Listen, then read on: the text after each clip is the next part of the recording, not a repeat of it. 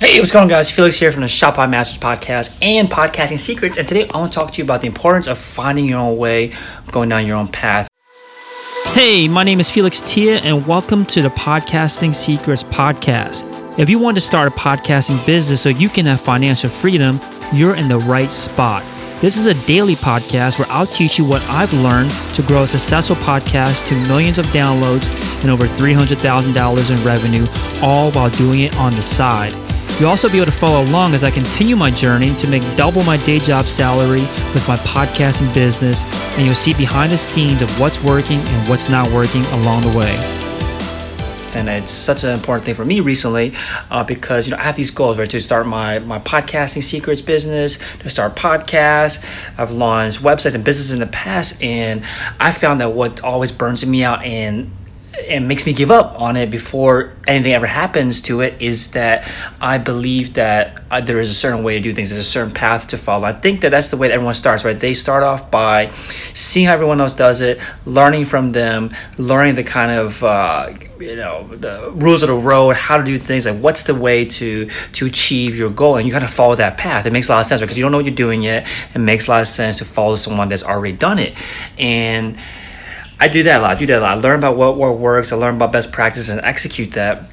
What then started happening was that I would bump up against strategies, bump up against things that people tell you to do that just don't feel natural to me, that aren't part of my natural abilities or aren't things I naturally like. I don't naturally gravitate towards. It requires a lot of energy. It requires a lot of mental energy. It requires a lot of physical energy. It requires me to work myself up a lot to get me to do those specific tasks. And I always think that, okay, I'm walking up this path towards this mountain. I have to follow this exact path that someone else followed, and there's no other way around it. And I started thinking that if I don't do it that way, I'm not going to be successful.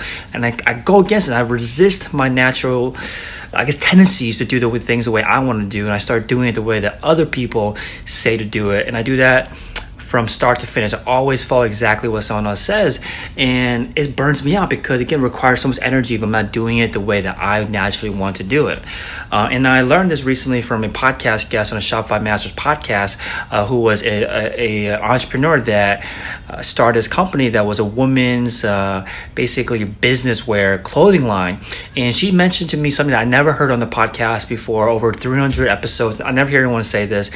What she said to me was that going to college and after that, going to graduate school and getting her MBA and then working at a big company was vital to her entrepreneurial success. And you never hear that because everyone always says, it's almost like you go against that idea, right? You go against the idea of going to college. The typical entrepreneurship advice is go against the idea of going to college, skipping on an MBA, skipping on working for a big company, just working for yourself. Like, that's the common advice that people give. And she followed her own path. She went totally against that, and it worked for her. She has now a successful business because she found out what worked for her and did not resist her natural tendencies and kind of trusted her own instincts on the path towards her goal.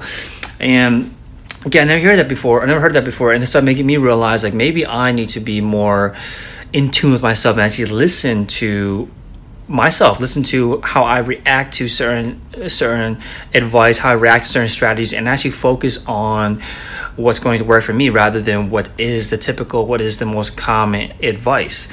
And the only way I think I can get better at this and try to do this more and flow more rather than resisting my natural tendencies is just to have more confidence in myself and be willing to test out things that are more natural to me, test out things that I'm more naturally good at, test out more things I'm naturally gravitate towards, test out more things I naturally like to do more, and focus on doing that instead of doing it the way that everyone else says it. As long as I have a good belief, whether that be instinctual or whether that be data driven, that my way of doing things can actually achieve the same goals. So I got to kind of think through, like, if there's if an entrepreneur out there says that the only way to launch a podcast is to do it by yourself or to book these big name guests, and I started thinking, I'd rather book smaller guests that are more intimate and that are maybe more more in line with my audience's kind of goals, right? Because a big guest might be so far ahead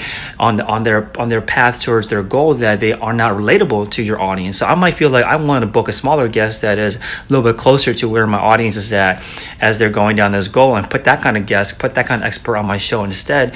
I might want to do that instead. So if I want to do that instead, then I shouldn't feel like I'm obligated to book a big name guest. I should feel like, oh, maybe by doing this way, by booking smaller guests, I feel better about my show. I feel more likely to stick it out. And maybe my intuition is right that my audience is going to care more about smaller, more relatable guests than big name guests. So that's just an example of something that I got to be more aware, be more cognizant of, that if I believe that that I can be in this game longer, have more longevity, and continue pursuing my goals longer, if I do things that are more flowing towards my natural tendencies than to resist my natural tendencies, I should do that instead. So rather than spending time trying to fight against what I naturally want to do, I should spend more time leaning into it and fully embracing it. I think that's what people mean when they say to fully be yourself, to fully be authentic, is to not just be authentic when you're out here, putting on your podcast or go on Facebook Live or Instagram Live like I do.